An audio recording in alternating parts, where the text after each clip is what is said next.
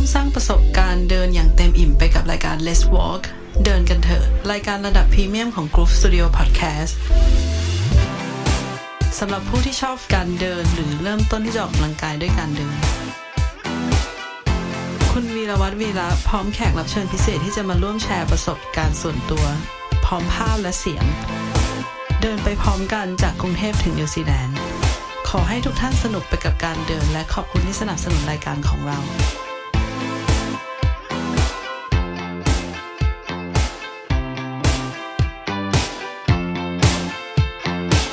วันนี้เป็นตอนแรกนะครับของ Let's Walk เดินเล่นกันเถอะนะครับเดินเล่นกันเถอะเป็นโปรแกรมที่ผมคิดว่าน่าสนใจนะโดยได้แรงบันดาลใจมาจากโปรแกรม Time to Walk นะครับเป็นโปรแกรมของ Apple Fitness Plus ปกติผมเป็นคนชอบเดินเล่นอยู่แล้วนะครับ ผมจะเน้นไปที่การเดินที่ต่างประเทศเพราะว่ามันจะมีที่ให้เดินเยอะกว่าตอนที่อยู่ไทยตอนนี้ผมอยู่ที่นิวซีแลนด์เมืองไครสต์เชิร์ชเกาะใต้ตอนนี้ผมกำลังเดินอยู่แถวๆย่านเมอร์เวลนะฮะซึ่งเป็นย่านที่เขาเรียกว่าเป็น upper class หน่อยเป็นย่านที่ใกล้เมืองแต่ไม่ค่อยเอฟเฟกต์จากแผ่นดินไหวเท่าไหร่นะครับคือไม่ค่อยมีอะไรพังอยู่ไปทางตะวันตกของเมืองนะฮะโดยอยู่ถัดไปจากสวนใหญ่ที่เรียกว่าแฮกเลย์พาร์คใครที่เคยมาแล้วก็น่าจะเห็นภาพบางอย่างอยู่ผมกำลังเดินมุ่งหน้าไปที่สวนนะครับชื่อว่าโบนาเวลจริงๆแล้วมันเป็นบ้านของมหาเศรษฐีเก่านะฮะประมาณ100 ปีที่แล้วนะครับเขาสร้างบ้านที่มีบริเวณนะฮะมีสวนแบบอังกฤษนะฮะแล้วก็มีเลคขนาดใหญ่ในบ้านตัวเองนะครับซึ่งสวยงามมากผมจะถ่ายรูปไว้ให้นะครับตอนนี้ปัจจุบันนี้เป็นที่เปิดให้กับ Public สาธารณะใครเข้าไปก็ได้แล้วก็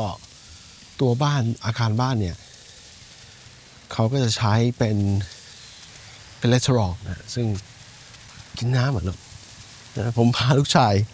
ของผมที่ชื่อเวด้านะครับอายุ9 เดือนมาเดินด้วยกัน How are you? Good ก็เหตุผลที่ผมทำพอดแคสต์เนี่ยเพราะผมก็มีเรื่องจะเล่าหนึ่งแล้วก็ผมคิดว่าคือพูดง่ายๆคือทำในฐานะคนทำธุรกิจเนี่ยผมก็อยากมีพื้นที่สื่อโดยที่ไม่จำเป็นต้องใช้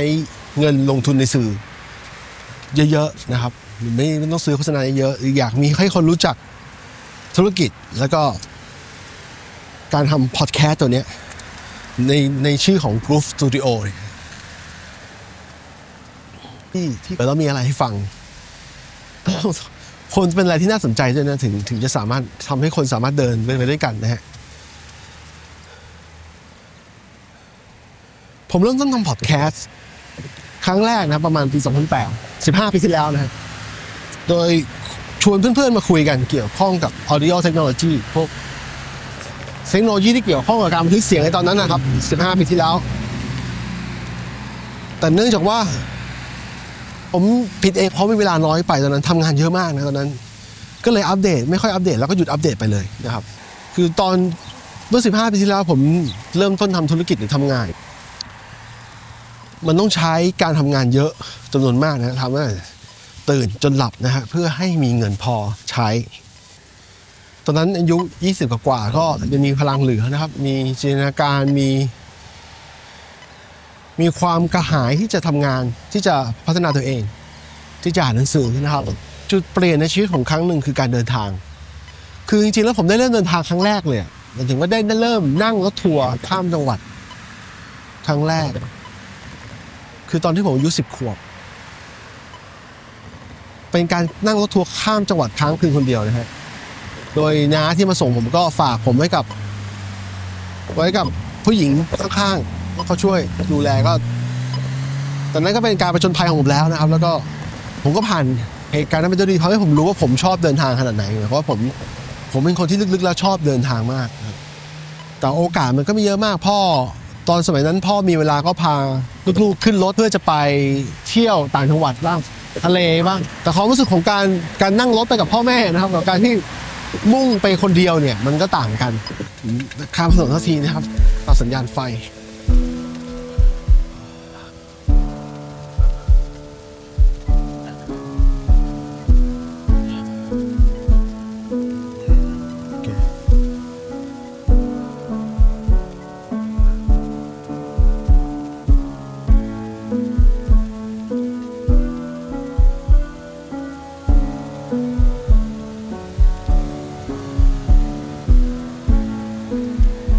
อนที่ผมเริ่มเดินทางอีกครั้งหนึ่งนะฮะคือตอนประมาณม.5 นะครับผมต้องนั่งรถทัวร์อีกครั้งหนึ่งนะครับจากกรุงเทพนะครับไปสัตหีบเพื่อจะไปหาญาติของผมนะครับหาอากงผมก็นั่งรถทัวร์ไปตัวที่ไม่รู้แน่ชัดว่าปลายทางคือที่ไหนมีแต่เลขที่บ้านผมจำไม่ได้ว่าผมไปถึงยังไงแต่ว่าสุดท้ายแล้วเนี่ยพอผมลงจากรถทัวร์ปุ๊บเนี่ยผมก็เดินไปตามทางที่คุณอาผมวางไว้บอกไว้ว่าไปอย่างนี้แล้วผมก็ไปถึงจนได้นะครับทั้งหมดนี้ไม่เคยกลัวการเดินทางในสมัยที่อินเทอร์เน็ตหรือสมาร์ทโฟนยังไม่มีแล้วตอนนี้ผมก็มาถึงเมืองโมโนเวลแล้วมีคนท้องถิ่นนะครับเข้ามาเดินเล่นอยู่พอสมควรผมบันทึกเสียงในวันอังคารที่3 มีนาคมครับตอนนี้ก็เลยเวลาเกือบบ่าย 2 โมงมันก็เลยเป็นเวลาที่คนยังไม่พลุกพล่านมากนะเพราะว่าคน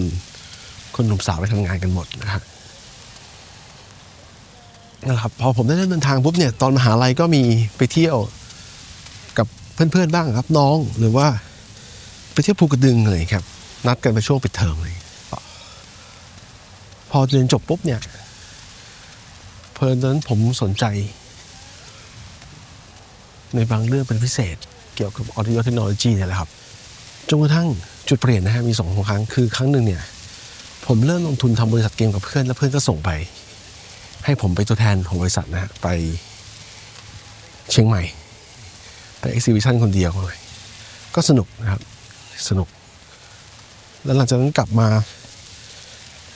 ผมก็มีโอกาสไปเที่ยวป่าปลายจนกระทั่งได้ไปต่างประเทศครั้งแรกในปี 2009 ประเทศนั้นคือสิงคโปร์ที่สิงคโปร์นะครับปี 2009 นะครับหรือประมาณ14 ปีที่แล้วเนี่ยผมไปครั้งแรกผมเคยคิดว่าสิงคโปร์กับไทยน่าจะพอกันที่พูดจากมองจากคนที่ไม่ค่อยได้ไปนะคิดว่าประเทศเอเชียเนี่ยที่มันดูเป็นวัตถุล้ำๆเนี่ยมีความเป็นวัตถุนิยมสูงๆเนี่ยก็น่าจะคล้ายๆกันแล้วกรุงเทพกับสิงคโปร์แต่ว่าไปครั้งแรกปุ๊บผมตกใจในพัฒนาการหรือ development นะครับของสิงคโปร์ในแง่ที่ว่าเขา develop เนี่ยพัฒนาเนี่ยแทบทุกอย่างที่ผมเห็นในสายตาผมเนี่ยคนอาจจะบอกว่าเฮ้ยสิงคโปร์มันเฟกนะมันเป็นสิ่งปลูกสร้างนะครับแต่สิ่งที่เขาทำอย่างนึงที่ผมชอบมากคือการที่เขาพยายามที่จะเก็บความเป็นธรรมชาติหรือต้นไม้เนี่ยไว้ในเมืองให้เยอะที่สุดนะฮะมันมีฉายาว่าเป็น Garden City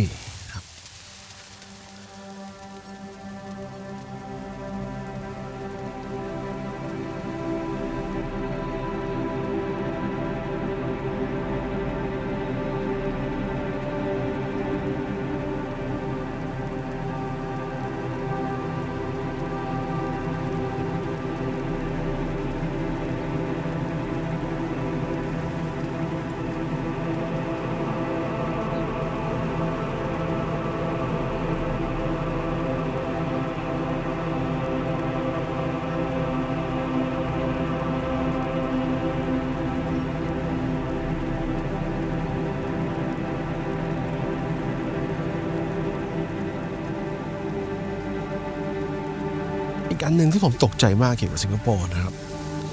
คือการที่เขาเนี่ยเก็บทำทางเท้าเนี่ยให้กับผู้ที่พิการนั่งทางไม่สามารถเดินได้ปกติที่เรียกว่าทุพพลภาพเนี่ยในวันนั้นในเมืองไทยยังแทบจะไม่ค่อยมีให้เห็นนะครับแล้วก็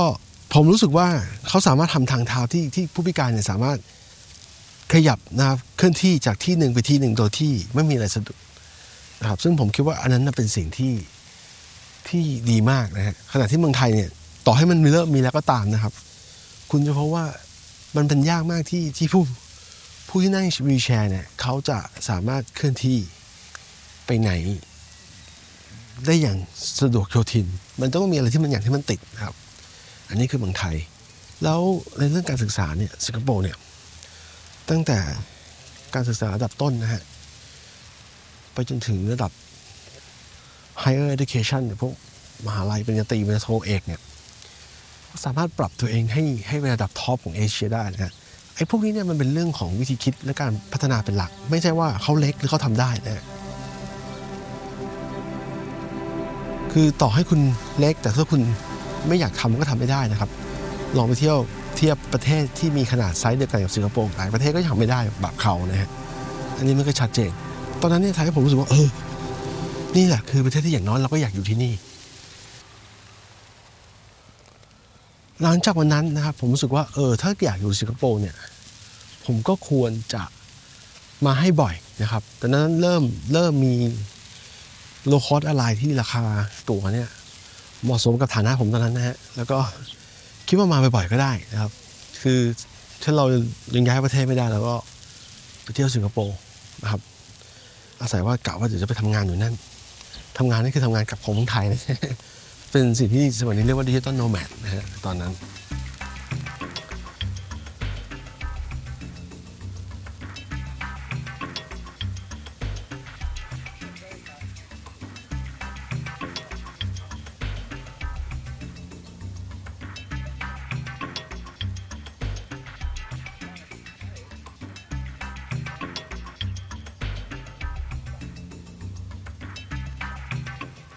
ทางซ้ายมือของผมตอนนี้นะเป็นบ้านที่ตอนนี้ปัจจุบันกลายเป็นร้านอาหารนะครับที่โมนาเวลนะฮะใครที่มาเที่ยวไคเชิร์ตผมก็แนะนำให้มาเพราะว่าบรรยากาศมันเป็นบรรยากาศร่มรื่นที่สามารถจินตนาการย้อนยุคกลับไปเมื่อสมัย100 ปีที่แล้วได้นะครับกลับมาเรื่องสิงคโปร์ต่อนะครับตอนนั้นผมก็มีโอกาสนะครับเดินทางไปสิงคโปร์บ่อยปีละ3 ครั้งบ้าง4 ครั้งบ้างขึ้นอยู่กับโอกาสจะอำนวยนะครับแล้วก็เริ่มขยับจากสิงคโปร์เนี่ยไปประเทศเพื่อนบ้านเช่นไปเวียดนามบ้างไปฮ่องกงบ้างนะครับเพื่อไปดูมันทำให้เราเริ่มเปรียบเทียบนะฮะหลายอย่างเช่นก่อนที่ผมไปเริ่มมาเลเซียผมก็คิดว่ามาเลเซียเนี่ยโดยเฉพาะในเมืองกัวลาลัมเปอร์เนี่ยมันจะเหมือนสิงคโปร์แต่ก็ไม่เหมือนนะครับเขาคิดว่ามันจะเหมือนกันปรากฏว่ามันก็มีความต่างกันอยู่นะฮะแม้ว่าจะมีคนบอกว่ามาเลเซียดูเจริญกว่าขนาดไหนดูเจริญกว่าไทยขนาดไหนผมก็เลยเริ่มศึกษาว่าแต่ละประเทศมันมีความต่างกันจริงๆตอนนั้นเป็นช่วงเวลาเดียวกับที่เมืองไทยเนี่ยมันมีสถานการณ์การเมืองที่มันปะทะกันอย่างรุนแรงนะฮะเริ่มจากตอนแรกที่ดูไม่ค่อยรุนแรงเท่าไหร่ในปี 2005 ไปมาเริ่มจุดพีคขึ้นมา 2008 2009 2010 นะฮะมันเป็นช่วงเวลาเดียวกันหมดเลยที่ผมได้ศึกษาได้เดินทางไปต่างประเทศแล้วเริ่มศึกษาสิ่งที่เกิดขึ้นในประเทศไทยว่ามันเกิดอะไรขึ้นมาบ้างนะครับเพื่อให้เข้าใจว่ามันเป็นอย่างนี้ได้ยังไงนะฮะเพราะที่ทุกอย่างอะถ้าให้อธิบายมันก็มีที่มาที่ไปของมันอยู่นะครับว่ามันไม่ได้เกิดขึ้นโดยลอยๆนะครับพอเริ่มศึกษามันก็สนุกนะครับมันเลยทำให้พยายามจะไปให้ได้มากที่สุดถึงขั้นที่ว่าในทุกครั้งนะครับที่สายการบินโลคอสเนี่ยเช่นไทยเอเชียเนี่ยออกโปรปุ๊บเนี่ยแต่ต้องจองล่วงหน้าเป็นปีนะผมจะเข้าไปจองดักไว้เลยที่จะรอเดินทางแบบราคาที่มันไม่แพงจองล่วงหน้าไปจีนบ้างไปนู่นไปนี่บ้างก็เป็นจุดที่เริ่มไม่หยุดฮะเดินทางไม่หยุดจนกระทั่งจุดพีคของการเดินทางของผมเนี่ยคือช่วงเวลา6 เดือนเนี่ยผมสามารถไปเที่ยว7-8 ประเทศนะฮะในช่วงที่มันเป็นจุดพีคของการเดินทางของผมแล้วก็มีโอกาสได้ไปยุโรปเหนือเช่นนอร์เวย์นะครับยุโรปตะวันตกเช่นฝรั่งเศสนะฮะไปไม่ถึงอังกฤษตอนนั้นเพราะอังกฤษติดเรื่องวีซ่าผมก็ไม่ได้ขอคือเราไปตั้งใจจะไปนอร์เวย์ก่อนนะฮะแต่พอไปนอร์เวย์แล้วรู้สึกว่าน่าจะบินไปประเทศใกล้ๆของนอร์เวย์บ้างตอนนั้นก็จะไปเยอรมันไปเบอร์ลินแต่บอกว่าจองช้าไป1 วันตั๋วราคาเปลี่ยนก็เลยไปปารีสแทน ซึ่งปารีสมันเคยเป็นเมืองในฝันของหลายคนนะแต่ตอนเด็กๆของผมเนี่ยยุค80แต่ไปจริงๆแล้วเรียลิตี้มันไม่เหมือนที่คิดไว้ ซึ่งตอนหลังเนี่ยผมนึกเพราะว่าผมไม่ได้รู้สึกคนเดียวนะฮะมีคนรู้สึกจำนวนมากถึงขั้นที่เรียกว่าเป็นเมืองที่ทำให้นักท่องเที่ยวจีนญี่ปุ่นอกหักไปแถบนะฮะ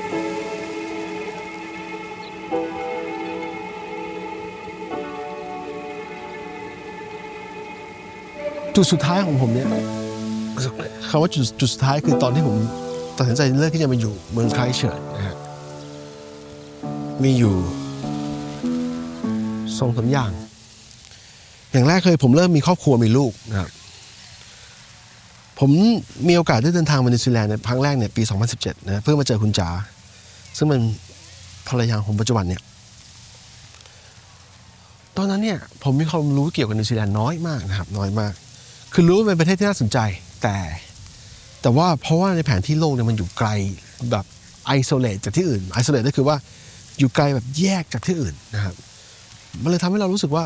นิวซีแลนด์น่าจะไม่ใช่ที่เหมาะกับเราเท่าไหร่เพราะว่าผมจะเป็นคนชอบเดินทางอยู่ตรงนี้สำคัญนะครับสำคัญพอไม่คิดว่านิวซีแลนด์เป็นประเทศของเราเนี่ยก็ไม่สนใจจะมาจนกระทั่งมาครั้งแรกก็เพราะว่าโอ้มันมีความสวยงามอย่างที่เขาล่ำลือกันจริงๆนะฮะเมืองแรกที่ผมไปเนี่ยผมลงเครื่องที่ออกแลนด์นะครับแต่ว่าผมต้องต่อเครื่องมาควีนส์ทาวน์เมืองใต้เมืองทางเกาะใต้ตอนใต้ของทางนิวซีแลนด์ซึ่งก็เป็นหนึ่งในเมืองท่องเที่ยวชื่อดังเหมือนกันตอนหลังผมรู้ว่าเป็นเมืองท่องเที่ยวชื่อดังระดับโลกนะครับไม่ใช่ดังธรรมดาถ้าให้แบบเทียบกับเมืองไทยก็ประมาณภูเก็ตบ้านเรานะฮะพอไปถึงเนี่ยก็ผมก็เล่นพักที่โรงแรมราคาไม่แพงมากครับจำไม่ได้เท่าไหร่แต่ว่าไม่รู้สึกว่ามันแพงเกินไปแต่เป็นโรงแรมที่หันหน้าไปทางเลคนะครับมองเห็นเลคแล้วก็ภูเขามันเป็นวิวที่สวยงามมากสตันนิ่งเลยนะฮะผมอยู่ตรงนั้นประมาณ 2-3 วันนะฮะโดยคุณจ๋าได้พาไปขึ้นรถทัวร์เป็นรถบัสของทัวร์ซื้อทัวร์ไว้เป็นทัวร์ที่พาเราไปเป็นสถานที่ท่องเที่ยวเรียกว่ามิลฟอร์ดซาวน์นะมิลฟอร์ดซาวน์นี่เป็นรู้สึกว่าจะเป็นสถานที่ท่องเที่ยวระดับที่แบบเป็น World Heritage นะฮะเพราะว่าธรรมชาติของมันก็คือว่ามันเป็นทะเลที่กัดซอจนกลายเป็นแลนด์สเคปของภูเขาสองฝั่งนะฮะคือเป็นกัดซอเข้าไปแล้วมันสวยงามมากนะฮะแล้วที่นั่นมีการสงวนไว้ไม่มีใครไปอยู่อาศัยนะครับรู้สึกว่าจะมีไปแคมป์เนี่ยมั้งแต่ผมไม่แน่ใจแล้วแต่ว่ามันเป็นที่ถ้าคุณจะเข้าไปเนี่ยคุณก็เดินขับรถเข้าไปหรือซื้อทัวร์เข้าไปเพื่อจะไปถึงจุดนั้นนะฮะสวยงามมากนะครับแต่ผมไปเนื่องจากผมเจ็ตแลกก็เลยไปหลับบนเรือซะส่วนใหญ่แต่ขนาดหลับอยู่ก็ยังจำได้ว่ามันสวยงามขนาดไหนครับข้างๆผมนี่เป็นบ่อน้ำนะฮะเป็นบ่อน้ำหลังจากควีนส์ทาวน์คุณจ๋าก็พาผมขับรถขึ้นมาจากควีนส์ทาวน์มาเมืองไครสต์เชิร์ชแต่ว่าค่อยพักค่อยแวะเที่ยวแบบเล็กๆน้อยๆนะครับพอมาถึงไครสต์เชิร์ชที่ผมตกใจอยู่อย่างนึงคือสภาพเมืองตอนนั้นเนี่ยเหมือนเป็นไซต์ก่อสร้างเหมือนกำลังก่อสร้างตลอดเวลานะครับเพราะว่าในวันนั้นเนี่ย 2017 เนี่ยคือ6 ปีหลังจากแผ่นดินไหวนะครับแผ่นดินไหวครั้งใหญ่นะครับก็เมืองก็เลยต้องซ่อมแซมตลอดเวลาอยู่คือมันไม่น่าอยู่หรอกครับเมืองไครสต์เชิร์ชแต่โชคดีที่ผมไปได้แป๊บเดียวแต่ว่าไอ้ส่วนที่คุณจ๋าพามาเนี่ยมันเป็นสิ่งที่เรียกว่า Botanic Garden นะฮะมันเป็นมีคาเฟ่อยู่ข้างในส่วนนี้ใหญ่มากนะครับ Botanic Garden นี่เป็นส่วนหนึ่งของ Hagley Park นะฮะแล้วก็มีสิ่งที่เป็นคาเฟ่นะครับสร้างอยู่ข้างในผมได้ไปนั่งที่นั่นแล้วผมรู้สึกว่าโอ้โหบรรยากาศมันดีมากเลยนะคืออย่างน้อยไครสต์เชิร์ชมันกำลังก่อสร้างอยู่แต่ส่วนเนี้ยทำให้เมืองมันดูน่าอยู่ขึ้นมาทันทีนะครับแล้วก็จากไครสต์เชิร์ชเนี่ยคุณจ๋าก็พาผมบินกลับมาที่เมืองโอ๊คแลนด์จำได้อย่างแม่นยำเลยว่าตอนที่ผมต้องกลับมาที่โอ๊คแลนด์เนี่ยผมรู้สึกไม่ชอบคือวันที่ผมบินกลับโอ๊คแลนด์เนี่ยตอนนั้นยังไม่รู้จักโอ๊คแลนด์ดีนะฮะแต่ว่าบินกลับมาตอนกลางคืนผมรู้สึกว่าโอ๊คแลนด์บรรยากาศเหมือนกรุงเทพยังไงไม่รู้คือมันเป็นตึกมีสนามบินมีตึกแล้วก็รถเมล์ก็พาผมผ่านย่านไชน่าทาวน์นะฮะก็รู้สึกว่ามันดูไม่น่าอยู่เหมือนที่ผมเห็นในควีนส์ทาวน์ที่มีภูเขามีเลคขนาดใหญ่นะฮะแต่หลังจากนั้นนะพอตื่นเช้าขึ้นมาเนี่ยก็พบว่าโอ๊คแลนด์ก็เป็นเมืองที่น่าอยู่นะมันมีพอร์ตที่พักเนี่ยมันอยู่ในย่านดาวน์ทาวน์นะฮะแล้วก็มีอยู่ใกล้ๆท่าเรือซึ่งผมก็แบบเป็นเดินเล่นที่ท่าเรือก็รู้สึกว่ามันก็น่าดีนะครับอาหารก็ดีนะครับด้วยความที่มันเป็นเมืองใหญ่มันก็จะเหมือนกรุงเทพคล้ายๆกรุงเทพไม่เหมือนที่เดียวหรอกก็บรรยากาศก็ดีน่าอยู่ก็เลยคิดว่าตอนนั้นนะถ้าจะต้องมาอยู่นิวซีแลนด์เนี่ยโอ๊คแลนด์ก็เป็นตัวเลือกที่น่าสนใจเพราะว่ามันมีลักษณะที่เป็นเมืองแบบที่ผมชอบคือเราอยู่กรุงเทพนั้นเราก็อยากจะมีความสะดวกสบายเหมือนเดิมในตอนนั้นน่าจะคิดไว้นะครับแต่สุดท้ายเนี่ยพอหลังจากกลับมาไม่นานปีนึงผมก็มีลูกสาวเกิดขึ้นมานะฮะตอนที่ลูกสาวเกิดขึ้นมาเนี่ยแพลนผมก็ยังไม่ได้คิดเรื่องย้ายประเทศนะฮะก็คิดว่าจะเลี้ยงเขาที่เมืองไทยเพราะว่าธุรกิจผมอยู่ที่เมืองไทยชีวิตหลักๆของผมนะครอบครัวผมคุณแม่น้องชายลูกน้องสาวนะฮะรวมถึงคุณพ่อคุณแม่ของคุณจ๋าเนี่ยก็อยู่เมืองไทยกันหมดนะฮะผมก็คิดว่าก็โตที่เมืองไทยนี่แหละก็เดี๋ยวถ้าการศึกษาไม่ได้ก็เดี๋ยวทำขยันหาเงินนะส่งลูกไปเรียนโรงเรียนที่มันโอเคหน่อยก็ได้ในตอนนั้นนะครับแต่จุดเปลี่ยนอีกอันนึงคือเรื่องอากาศคือจริงๆแล้วต้องเท้าความก่อนที่ลูกสาวผมจะเกิดเนี่ยตอนนั้นในเมืองไทยเริ่มมีข่าวอากาศเสียเรื่อยๆนะตอนช่วงโดยเฉพาะช่วง ปลายปีนะครับก็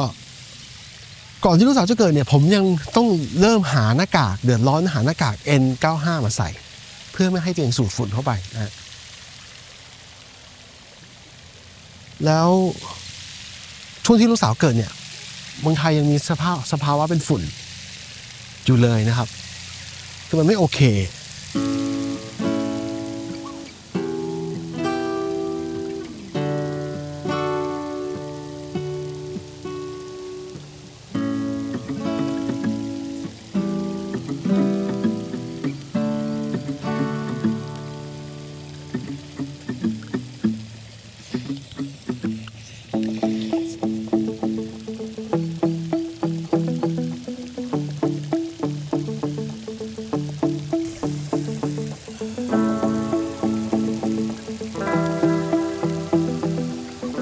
พอลูกสาวเกิดแล้วเนี่ยฝุ่นมันก็เริ่มสงบไปนิดหน่อยจนกระทั่งกลับมาใหม่ช่วงปลายปีลูกสาวผมกำลังอายุประมาณ9 เดือนนะฮะแล้วผมก็รีบเดือดร้อนรีบพาครอบครัวเนี่ยออกมาหนีฝุ่นออกมานิวซีแลนด์อีกครั้งหนึ่งตอนนั้นเนี่ยผมเลือกที่จะใช้เวลาอยู่เกือบเดือนแล้วนะฮะพอรู้สึกว่าถ้ากลับไปเมืองไทยเนี่ยมันก็ไม่แฮปปี้แต่สุดท้ายพอถึงวันต้องกลับเนี่ยจริงแล้วก็ไม่อยากกลับนะฮะไม่อยากกลับตอนนั้นปี2018ปลายปีแล้วไม่อยากกลับมีความรู้สึกว่าอยากอยู่นิวซีแลนด์อีกนิดนึงนะแต่เพราะว่าตั๋วแล้วก็แผนการเดินทางทั้งหมดเนี่ยวางไว้แล้วว่าต้องกลับแล้วก็ผมมีงานต้องทำต้องสะสางที่เมืองไทยก็กลับไปเมืองไทยไปโดยที่คิดว่าเดี๋ยวต้องกลับมาใหม่ผ่านมาอีกปีนึงผมก็ซื้อตั๋วต่อรอแล้วว่าจะกลับมานิวซีแลนด์พร้อมคุณจ๋าและลูกสาวนะฮะโดยรอบนี้วางเนื่องจากว่าตอนนั้นผมคอนวินส์แล้วหรือมั่นใจแล้วว่าเมืองไทยมันอยู่ไม่ได้แล้วถ้าอากาศจะเป็นอย่างนี้อยู่นะครับก็วางแผนระยะยาวแล้วว่าต้องมาอยู่ที่นิวซีแลนด์นี่แหละแต่อยู่เมืองไหนนั่นคืออีกคำถามหนึ่งนะฮะสุดท้ายเนี่ยเป็นเรื่องเมืองไครสต์เชิร์ชนะฮะส่วนหนึ่งคือผมอยากลองด้วยอยากลองเมืองอื่นที่มันไม่ใช่ที่มันไม่ได้มีความเป็นเมืองใหญ่กรุงเทพนะฮะแล้วเมืองเขากำลังจะสร้างใหม่แล้วผมรู้สึกประทับใจส่วนที่เคยมาในวันนั้นก็กะว่าจะลองก่อนจนกระทั่งเวลาผ่านไป3 เดือนผมค้นพบว่าเมืองไทยอากาศแย่อีกแล้วก็เลยหาทางเลื่อนตั๋วที่จะกลับนะไม่กลับนะก็ไปประกอบกับว่าเริ่มเจอที่อยู่อาศัยระยะยาวขึ้นมาหน่อยเป็นอพาร์ตเมนต์นะครับ2 ห้องนอนจนมันข้ามปีมาถึงส่วนช่วงมกราคมปี2022นะตอนนั้นเริ่มมีข่าวแล้วว่าที่จีนเนี่ยมีโรคระบาดนะครับเป็นหวัดชนิดใหม่นะครับตอนนั้นผมก็เริ่มระวังตัวแล้วเพราะว่ามีนักท่องเที่ยวจากเมืองจีนเนี่ยเข้ามาเที่ยวนิวซีแลนด์เยอะพอควรนะคนจีนจะมานิวซีแลนด์โดยที่ไม่ต้องขอวีซ่านะครับมาได้เลยไม่เหมือนคนไทยนะฮะก็ทำให้ย่านดาวน์ทาวน์ที่ผมอยู่ตรงนั้นเนี่ยมันก็เต็มไปด้วยคนจีนแล้วผมก็กำลังคิดว่าต้องระวังตัวนั่นแหละแต่พอเริ่มปรากฏว่าการระบาดของโรคเนี่ยมันลุกลามขึ้นเร็วมากจนกระทั่งช่วงมีนาคมเนี่ยทุกอย่างเกิดขึ้นแบบรวดเร็วนะฮะเริ่มมีการปิดพรมแดงกันละนั่นคือจุดที่ว่าทำไมผมต้องอยู่นิวซีแลนด์ถึงปัจจุบันเนี่ยครบรอบ4 ปีพอดี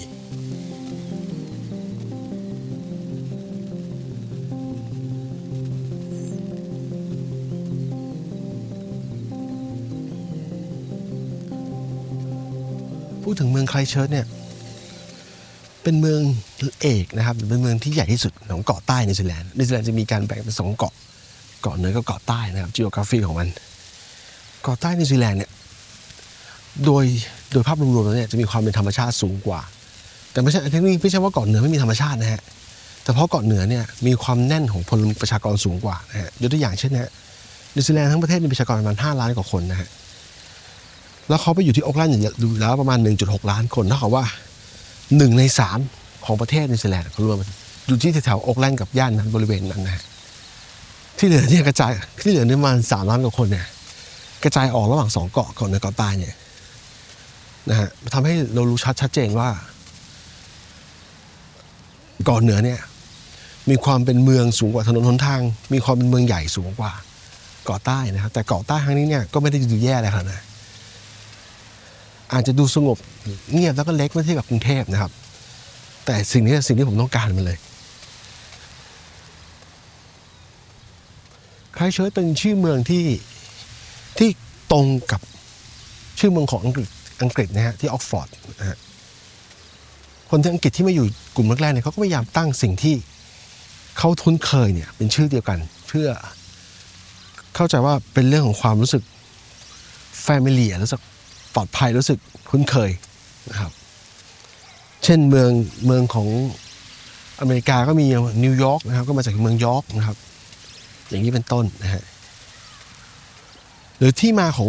ประเทศนิวซีแลนด์เนี่ยผมเคยเล่าในรายการสวัสดีนิวซีแลนด์ไปแล้วนะครับว่า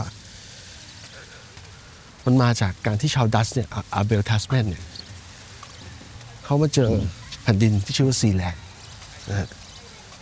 ไม่ใช่แผ่นดินเนี้ยแผ่นดินที่เป็นนิวซีแลนด์ปัจจุบันเนี่ย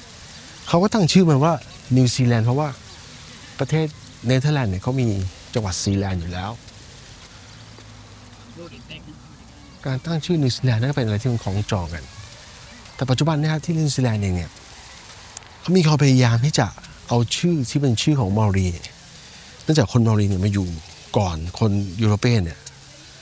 อยู่ราว800 ปีนะครับเยอะพอสมควรเขาตั้งชื่อสถานที่ต่างๆไว้ครบหมดแล้วนะฮะภูเขาทะเลชื่อเมืองอย่างกรณีของประเทศนิวซีแลนด์ทั้งประเทศเนี่ยชื่อมอรีคืออัลโทรัวนะครับอัลโทรัวเนี่ยภาษาถ้าแปลเป็นภาษาอังกฤษก็จะประมาณว่า the long white cloud นะครับเพราะว่าที่นี่ธรรมชาติของเมฆที่นี่มันจะมีลักษณะเป็นยาวๆเป็นก้อนยาวๆผมก็น่าจะเดินกลับบ้านแล้วครับจากการออกเดินทางรอบนี้ใช้เวลานานพอควรนะครับเอาจอวอล์กต้องข้ามทางรถไฟข้ามถนนไครสต์เชิร์ชมีประชากรราว 400,000 กว่าคนนะครับเทียบไซส์กับกรุงเทพเนี่ยก็คนละเรื่องกันประมาณ10 เท่าหรือว่าถ้าเทียบกับโอ๊คแลนด์ก็ประมาณ4 เท่านะครับคือเล็กกว่าเขานะครับมีตัวเมืองเนี่ยมีลักษณะโครงสร้างเป็นแบบกริดนะฮะคือเป็นตารางเพราะว่าตอนที่เขาจะมาสร้างเมืองที่นี่เนี่ยมันมีการมองหาพื้นที่ว่างที่เป็นพื้นที่ราบลุ่มนะที่เขาเรียกว่าเพลนว่าจะสร้างเมืองตรงไหนดีก็มาเจอจุดนี้สิ่งที่เขาเรียกว่าทุ่ง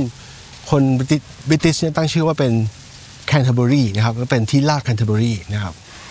พอเขาเจอที่ราบปุ๊บเขาก็เลยวางเมืองไว้เป็นตารางซึ่งต่อมาก็มีคน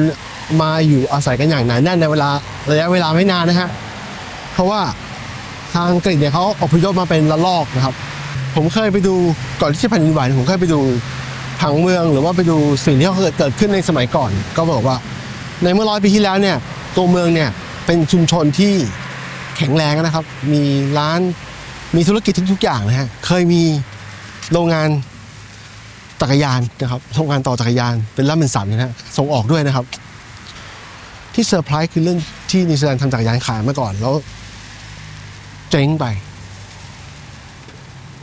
จุดที่มันเจ๊งเนี่ยคือเหตุผลคือเพราะว่าตอนนั้นไต้หวันเริ่มส่งออกจักรยานเหมือนกันแล้วไต้หวันถูกกว่าเยอะนะครับยุค80มันเลยเป็นเหตุผลว่าทำไมราคามันสู้กันไม่ได้ก็เลยเอาจากจีนมาเลยดีกว่าส่วนหนึ่งก็คือไต้หวันก็พัฒนาความเป็นผู้ส่งออกจักรยานจากจุดนั้นเหมือนกันนะฮะผ่านเวลามาเกือบ12 ปีแล้วจากแผ่นดินไหวเนี่ยไครสต์เชิร์ชยังสร้างใหม่ยังคงสร้างใหม่อยู่ยังไม่เสร็จสมบูรณ์ดีนะฮะหลายสิ่งหลายอย่างเริ่มเสร็จแล้วนะฮะเช่นห้องสมุดนี่เสร็จเป็นที่แรกๆห้องสำคัญมากมีการสร้างห้องสมุดใหม่ขนาดใหญ่นะครับสวยงามมากนะครับเป็นเซ็นทรัลไลบรารีของเมืองนะฮะนอกเหนือจากนั้นเนี่ยไอตัวตามซับเอิร์บนะฮะหรือตามชุมชนต่างๆเนี่ยเขาก็มีห้องสมุดที่มันดีในระดับหนึ่งนะครับเพื่อซัพพอร์ตรองรับการใช้งานของคนในชุมชนนะครับแต่ห้องสมุดใหญ่เนี่ยถ้าใครได้มาโอกาสมาไครสต์เชิร์ชเนี่ยผมแนะนำให้มานะฮะชื่อเป็นมารีว่าตูลังกานะครับหรือว่าคุณสามารถพิมพ์คำว่า Central Library ก็จะเจอเหมือนกันนะฮะน่าประทับใจมากมี Convention Center นะครับเพื่อจัดงานสำคัญนะฮะแล้วก็กำลังสร้างสนามกีฬาแห่งใหม่ซึ่งเป็นสนามกีฬาสเตเดียมแห่งใหม่ที่เป็นระบบที่จะรองรับการแข่งขันกีฬาในอนาคตคือคนที่นิวซีแลนด์เนี่ยเป็นคนบ้ากีฬามากนะฮะถึงขั้นมีคำกล่าวว่า Sport is the religion นะครับซึ่งแปลว่ากีฬาคือศาสนาของเขาเลยทีเดียว